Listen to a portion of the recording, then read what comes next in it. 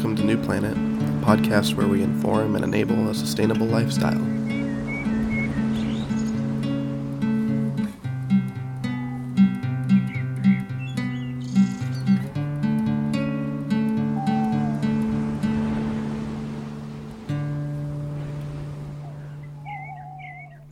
Hey Aiden.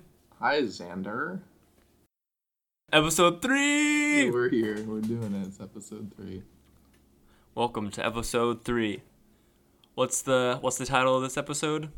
Same as the last one, just add a part 2 to the end. How did we get here? The story of sustainability, part 2. We're going to be talking more about contemporary sustainability, starting kind of in the 18th and 19th century, up to modern times. But before we get into that, we got to start our episode with a quote. And so this episode's quote is from our boy, Albert Einstein, from 1929. He said, "Imagination is more important than knowledge." So, I guess there's a little more background to that. It was from an interview. This was Xander's quote. I chose the last one. So I wanted to make sure it was legit. So I went and looked it up, and so it was from an interview. Somebody asked him, so you trust your imagination, or you trust more to your imagination than to your knowledge? And he said, I am enough of an artist to draw freely upon my imagination. Imagination is more important than knowledge. Knowledge is limited. Imagination encircles the world. It's a pretty cool quote. Like we said, today we're continuing the history of sustainability. We left off last episode talking about right when the Industrial Revolution kind of started and industrialization, and how that idea of man's superiority and domination over nature became kind of prevalent. And we talked about the 4 different ideas of kind of what you believe the correct relationship to nature that man should have. And so today we will continue on this topic, and we'll talk about the 18th, 19th centuries, sustainability's emergence in that time, and kind of how it arose. And then we'll talk about the 20th century, conservationism and sustainability more in the U.S., and the 60s and 70s environmental movement, kind of counterculture movement tied into that. And then at the end, we will talk about contemporary sustainability. I decided to start off contemporary sustainability with the more intergovernmental agreements like the Kyoto Protocol and things that everybody is familiar with, those kind of intergovernmental, international agreements. And that's going to be our episode. I'm excited. Yeah. Let's get into it, man. Do it. So, like I said, 18th, 19th century sustainability. We will look at Europe. And in Europe, around that time and beforehand, there were wood shortages due to high consumption rates. There was high population growth in Europe at that time, and you need wood for a lot of things, for firewood, building ships, building houses, mining, a lot of different things. And so this led to a pretty serious shortage of wood, and it got some people thinking about, how are we going to continue our way of life if wood is not available to us anymore, if we don't have that resource available. And so sustainability became more common thought in that time. And an interesting theory that I had read about while I was researching this topic is that the feudal system that was famous and prevalent in Europe during medieval times in the Dark Ages, apparently, that led to unclear power and ownership over forests throughout Europe and Central Europe, and led to the overexploitation of forests, which is an interesting point. And so sustainability as an actual term, I guess you could say, written down, and the concrete term of sustainability was first used in Germany in the forestry circles by a guy named, I'll let Xander pronounce his name. Ooh, I'm honored. His name is Hans Karl von Carlwitz, and he used the term nachhaltende Nutzung. I apologize if I butchered that, but it's my best shot. Better than me. And so that German term, translates to sustainable use. And for Hans, that meant calling for a balance between harvesting old trees and ensuring that there would be enough young trees to replace them. So if you think back to the previous episode talking about the Mayans in Tikal, they weren't able to really maintain that balance between old and young trees, which led to their demise as a civilization. And so, yeah, that was what Hans Karl von Carlowitz's idea was of sustainable use of young and old trees. And so there was some other consequences of the wood shortage, and specifically in Britain. It was actually pretty cool. Never really thought about this. I guess when we think about the colonization of the Americas, we always think about religious freedom of course that's a main reason why the colonization of the Americas happened, but also this wood shortage that persisted for, according to my research, centuries, it led directly also to this colonization of Americas, to the emigration from Britain, because the prices of firewood rose as the supply of firewood decreased. And so people decided, hey, I'm getting out of here.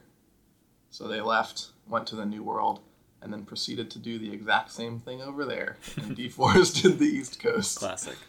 Yeah, right? Sometimes we don't learn from our mistakes. So, yeah, an interesting consequence there of that wood shortage. Interesting. Yeah, so, like I said, these shortages of resources in the 18th and 19th centuries, they led to people to think about, hey, what are we going to do if these resources run out? And a couple of important and influential thinkers of the time, one of them being John Stuart Mill. He was one of the more influential philosophers of all of British history, and he had this idea of a stationary state, which meant a stationary condition of capital and population, but not of human improvement. And so humans could improve morally and spiritually, but when it came to like material improvement and population, so increasing population, we would have to learn to live in a stationary state. So not having perpetual growth, both of people and of capital. And he said that I sincerely hope for the sake of posterity, that the world's population will be content to be stationary long before necessity compels it to be. So it's an interesting perspective, especially back then, with the Industrial Revolution and growth being a serious part of life in all Western nations at that point. So. Well, I think the idea of a stationary state is quite interesting, because you have to think about what state we're considering to be stationary, because we have these other countries in the world that are still industrializing to, get to this level of Western industrialization that we have currently in America and Europe. So is the stationary state the modern lifestyle that we live, or is it a more like an earlier idea of human? I guess like the stationary state is coming from capital and population rather than improvement. So never mind. I still think that it's a valid point, like that countries that have developed and did not live in a stationary state, that seeked perpetual growth, and both in population and in capital, they got to that point. And today it's a very important issue, because the countries that are still developing and perhaps aspiring to reach the type of like economic level that the US and other European countries are at, they want to use the same resources that we use to get to the place that we are at now. But it's important to not let that happen, and for the sake of the environment. Not that they shouldn't develop, but that they need to develop sustainably, sustainable development. I just think that the this idea of stationary condition is hard to, like, what's the point of stationary when it comes to population and capital, and like, are we already past it? Should we try to stay where we are right now? Like, no more kids, no more money in the economy, and get to this point where we can be sustainable. But I think that we need to have these capital investments in these people that are aware of the situation to make a change and be more sustainable. So it's kind of this weird, I don't know. I'm curious to hear other sustainable theories because I'm not sure how I really feel about this idea of a stationary state. I think it has some good, but I don't know. Yeah, it's a tough one. I mean, it goes against pretty much everything that we've grown up learning or learned in the U.S. for centuries. So, the next guy that talked about sustainable ideas was Alfred Russel Wallace, who, along with Darwin, well, I guess not along with him, but independently conceived the idea of evolution through natural selection. And his quote, or not his quote, but his idea was that he saw the damage that was done by using, this is a quote, the reckless destruction of the stored up products of nature. And with regard to the use of coal, oil, gas, and minerals, he said that the exploitation of rainforests was an injury done to posterity. And he wrote these ideas in his book called The Wonderful Century, which was kind of like a book about looking back at the 19th century. He wrote this in 1898. I would say he was probably ahead of his time in terms of sustainability and sustainable development because he really saw the problems that were arising with, unlimited extraction of resources and just perpetual growth. I think a fun fact when it comes to the exploitation of the rainforests is this idea, it's hard to kind of quantify the value that the rainforests have to the global ecosystem.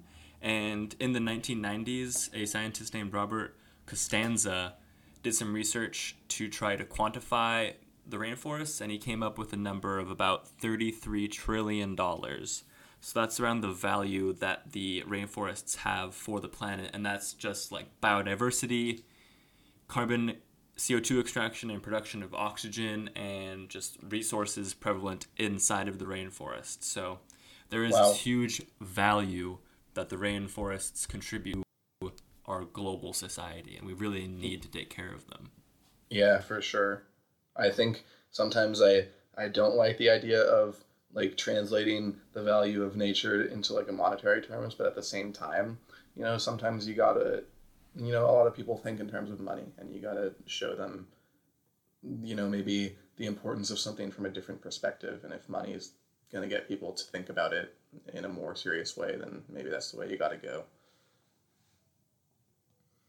I agree. So it's cool to see that some people were thinking about this back then in the 19th century.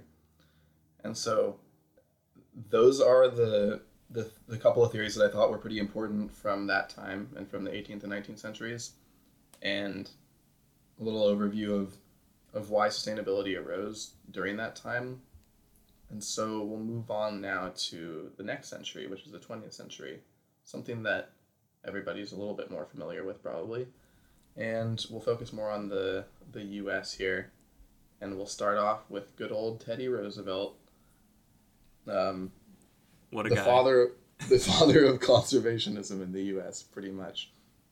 And in 1905, he created the United States Forest Service, and their mission is to sustain the health, diversity, and productivity of the nation's forests and grasslands to meet the needs of present and future generations. Go to your national parks, please. Yeah, really. They're amazing and beautiful. Check them out. Shout out to Teddy Roosevelt. Seriously, what a guy.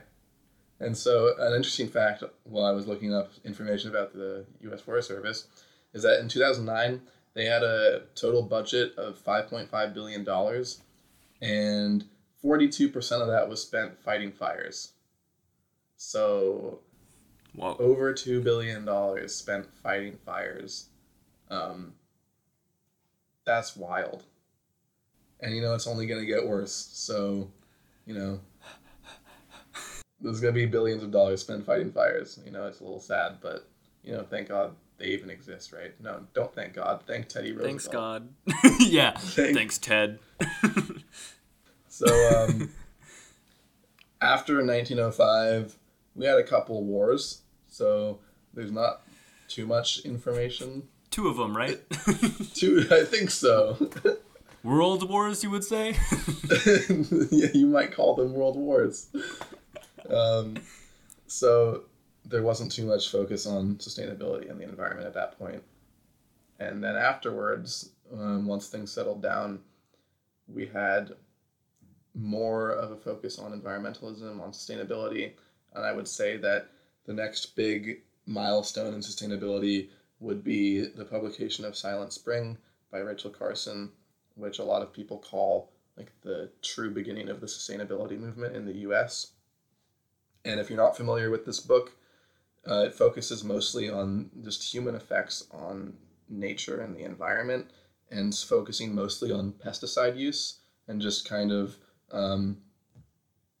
indiscriminate use of pesticides, I should say.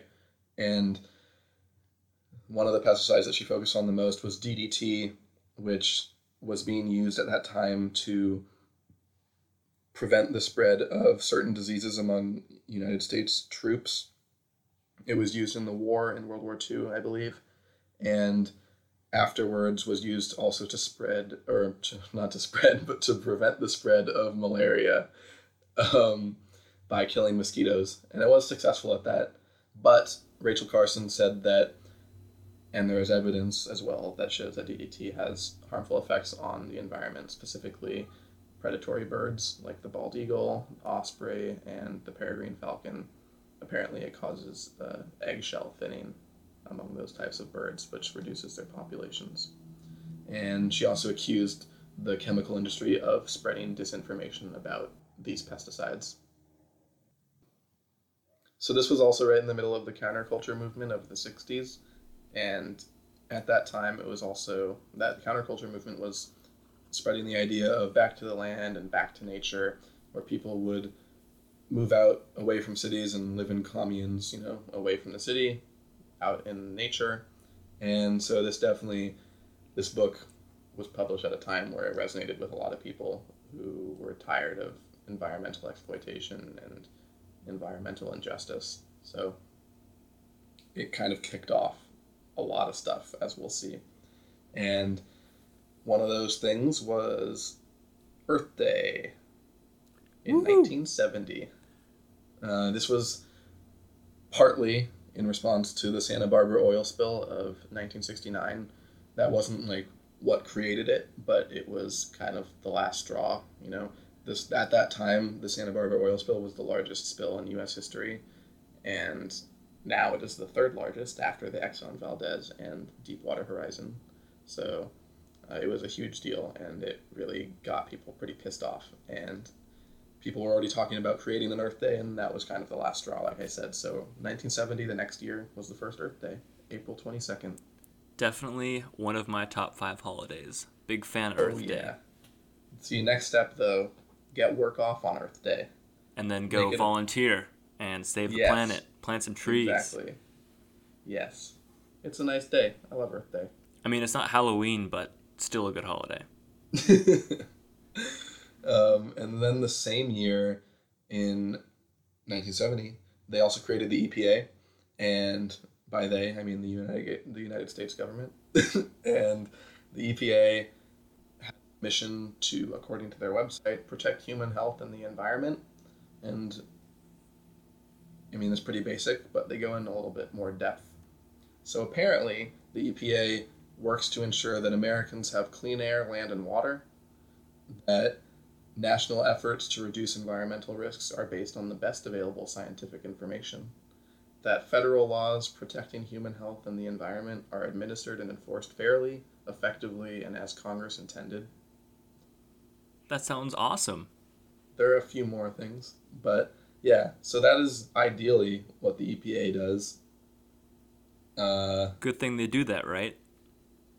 Every day. That's why the EPA administrator was a coal lobbyist. Not a big deal. A little controversy there. So, when the EPA was first created in 1970, there was, according to the staff, that were the first staff that were hired there at the EPA. They were very excited. They said there was an enormous sense of purpose and excitement, and that the agency, there was an expectation that the agency was going to do something about the problem. So tens of thousands of people applied to the EPA. They were very excited to do something about, for example, that oil spill, preventing such spills from happening again and cleaning it up. And when I read this, it made me happy to think about that enthusiasm, but it was also a little depressing at the same time, because as I just said, our EPA administrator right now was a coal lobbyist who lobbied for, I think it was like a decade or so, against environmental legislation in the Obama administration. He doesn't believe in climate change, or at least he does, and he thinks that it's not an actual crisis. He does not believe that climate change is an existential threat. And that boy's name is Andrew Wheeler. Andrew Wheeler. What a guy. Stand-up guy. And before that, it was Scott Pruitt, who was not any better. So, yeah, reading that there was all these people that were really excited to actually make a difference, like me and Xander are, then kind of jumping forward to where we are today, to this point where the EPA is filled with people who don't actually care about the environment clearly, or do not understand the science at the very least. And it's a little sad to think that the excitement that these people felt was really just like destroyed through lobbying and special interests. And I guess for me, on a positive note, it really just motivates me more to like dedicate my time and my life to these issues, because I can't really just watch those things happen anymore and not do anything about it. So just a little piece of my mind there. But no, I absolutely agree with you. I think that understanding the current state of the EPA and the administration, and knowing that we need to work together to really make this impact, and we understand that global warming or climate change is real and a problem that we need to solve. So thanks for listening. Let's solve this problem. I'm stressed out now.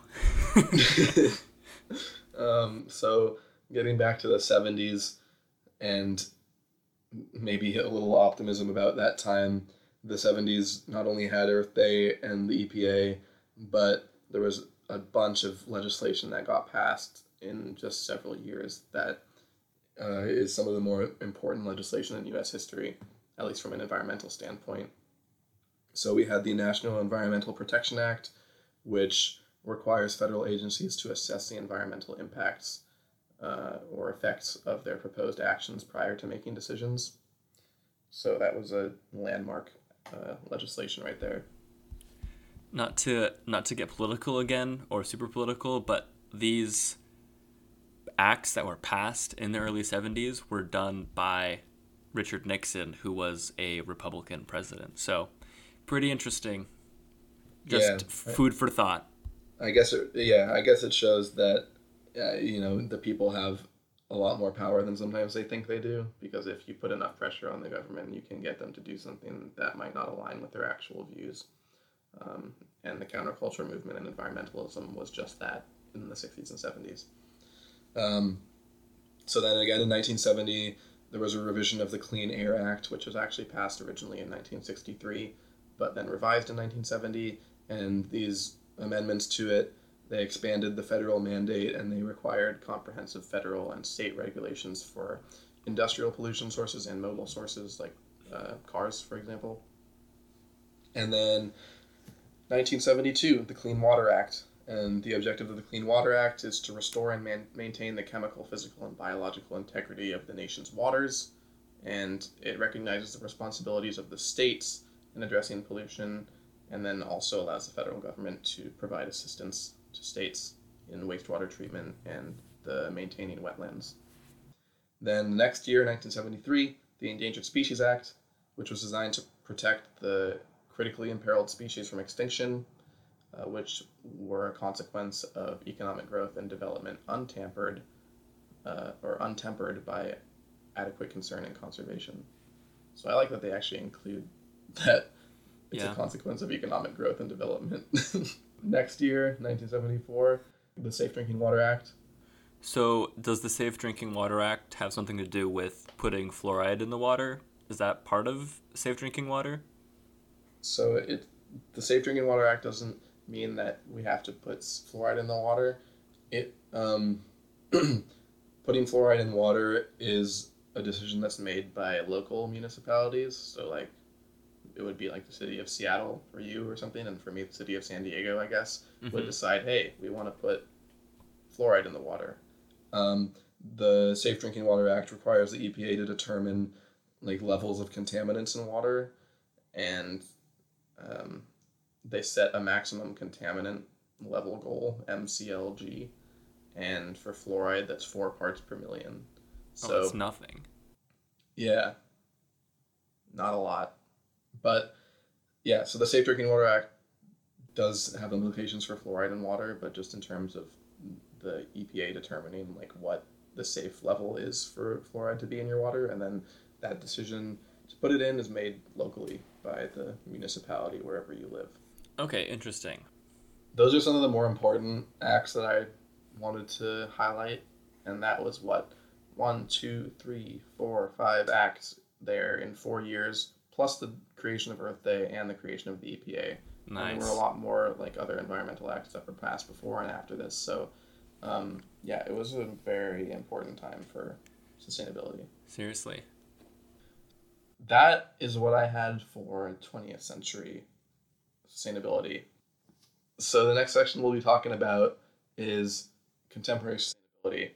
And I decided to start this section in 1987 with the Brundtland Report, also called Our Common Future. It is a report that was headed by the 3-time Prime Minister of Norway, Brundtland, and she chaired this World Commission on Environment and Development. And they spent a while creating this report, which would be called the Brundtland Report in her name. And it was essentially called for a multilateral search for global sustainable development. It also created a definition of sustainable development, which is development that meets the needs of the present without compromising the ability of future generations to meet their own needs. So again, that idea of posterity and future generations. So yeah, and this report led into a bunch of international protocols and agreements. The nearest one to this report was the Montreal Protocol, which was in 1989, and this was in response to scientific discoveries that the use of chemicals and gases like chlorofluorocarbons were leading to the depletion of the ozone. And like the stuff in hairspray? Yeah, exactly. Aerosols. That's probably a better word that more people would understand. But yeah, the use of aerosols, and it led to the depletion of the ozone layer. And this protocol was called, and it's usually referenced as like the protocol, the international agreement, because every country that was involved with it and the speed with which it happened, it was all unheard of. And they were able to have this Montreal Protocol, and they phased out substances that led to ozone depletion. And I mean, maybe if I'm going to play devil's advocate and give a bad side to this, I would say that the only reason that it was such a big success was because getting rid of aerosols is not really something that changes our way of life in any real serious degree. So countries didn't really have a problem with, no, let's get rid of aerosols, not a big deal. But, when we have these following protocols and conferences on climate change, that requires actual changes to ways of life. So that's why we're having a lot more trouble with those. So then in 1992, we had the Agenda 21, which was an action agenda for the UN and individual governments for pollution and climate change. And this was a result of the summit in Rio de Janeiro, which actually led to my next international agreement, which is the United Nations Framework Convention on Climate Change, the UNFCCC. And later that decade, in 1997, the Kyoto Protocol, which was another protocol that focused on climate change and reducing greenhouse gas emissions internationally. And so these were some of the important agreements that occurred in the 90s, I guess starting in 89, I should say, and then throughout the 90s. And examples of an international effort to act sustainably to a certain degree and to reduce pollution and greenhouse gas emissions. And the only problem I would say with them, well, not the only one, but one of the main problems with them is that they're non-binding agreements. So none of these agreements actually required any of the countries to do what they say they would do,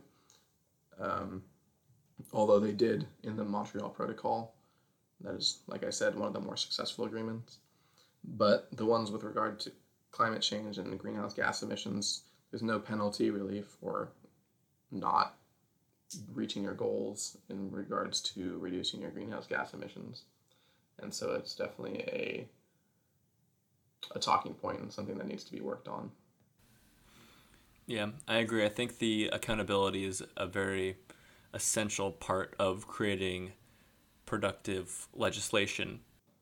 And then jumping forward to 2015, we have the Paris Climate Agreement, which is the more recent international agreement that was involved with climate change and greenhouse gas emissions. The aim of the Paris Agreement was more specific with regard to keeping global temperature rise below a certain degree Celsius, which was 2 degrees Celsius above pre-industrial levels. And this was the agreement that President Trump pulled the United States out of because he felt as if it was unfair to the United States that we would have to reduce our greenhouse gas emissions that would essentially compromise our economy and whatnot. Well, I think that economic growth doesn't necessarily have to be inhibited by sustainability, because think about if there were regulations on emissions or other things that would push entrepreneurs or businesses to create more sustainable products, there would be this incentivized push towards that. But I'm no expert in economics, but I think that would be something interesting to consider, is the implication of the advancement in technology and invention for more sustainable goods if it's incentivized by a government or... Sure. I guess we just haven't known economic growth so far without that growth involving extractivism and fossil fuels. And at the same time, it's not hard to see that our president is more interested in coal and fossil fuel production than he is in renewable energy. So it makes sense that for him, it would cause economic harm for us to reduce fossil fuel extraction and coal extraction, for example. Right. That's what the status quo is. We are a fossil fuel society. So this transition that we're currently in is going to be difficult to solve, but it's necessary. We will need to solve this problem or perish. Yeah, and these agreements are key to that. We can't have isolationism and just each country doing whatever they want to. There has to be some international cooperation to some degree in order to have serious impact on the pollution that we're making. So, yeah, I agree with that. It comes back to accountability. We need to keep each other accountable, and I think that idea is one of the main reasons why we want to create this podcast and community around sustainability. So we have individuals coming together and keeping each other accountable for the impact that they have on the environment. So it all comes back to accountability and balance. Yeah. And no matter what the scale is, that's kind of core to being sustainable. So on a better note, I guess, there is some current action being taken towards sustainability. So we have Greta Thunberg, the Swedish activist who started the Fridays for Future movements, by striking from schools outside of the Swedish parliament. So she's a Swedish girl and really created this movement towards these student protests on sustainability. Yeah. Didn't you attend one of those? I sure did. In May, I believe. Yeah, I went to one. There weren't a lot of people down here, at least the one that I went to. But the fact is that there were people there, people that were younger than me, and students, people that essentially don't have a political voice yet because they don't have the right to vote. And millions of them around the world are telling people that do have the right to vote and adults that have more power than them to make a difference. And it's pretty incredible to see that.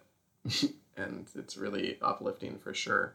And actually, when I was looking up information about Greta, I found an article that talked about how the OPEC, the organization of the petroleum exporting countries, they had a meeting, and the Secretary General of the OPEC,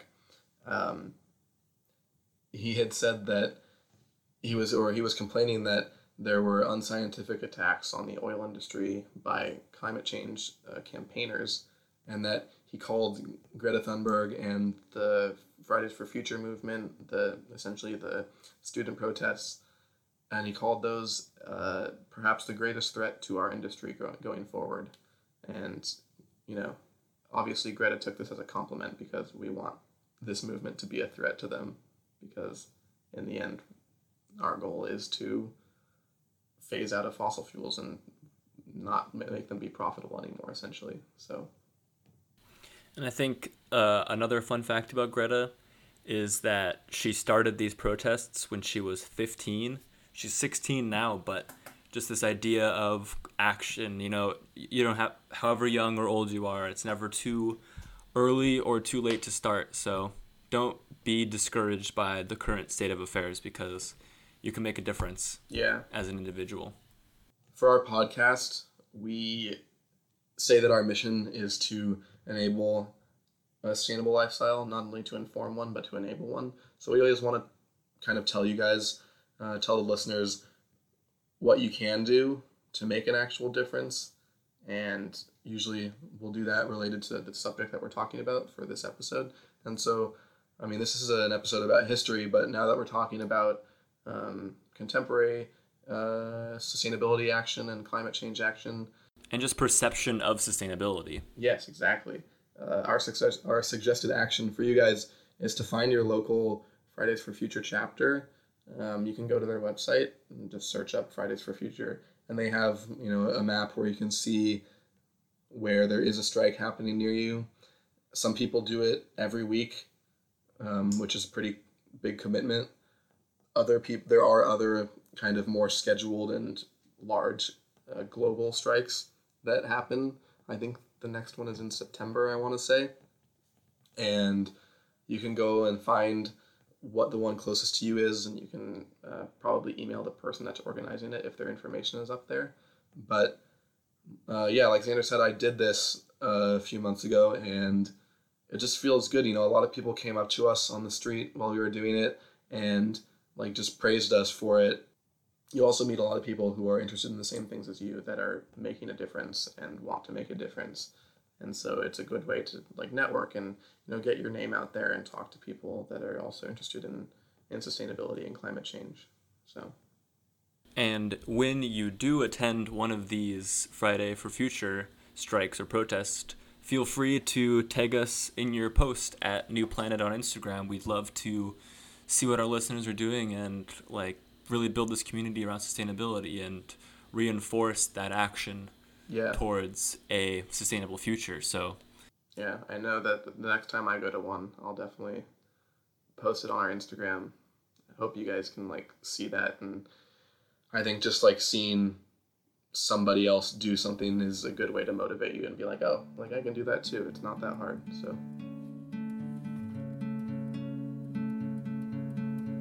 thanks for listening to our show on the history of sustainability. We really hope you enjoyed it. Check out our Instagram at New Planet and feel free to send us an email at newplanetpod@gmail.com. We'd love to hear from you. As always, I'm Aiden Hirsch. I'm Xander Kipp. See you next time.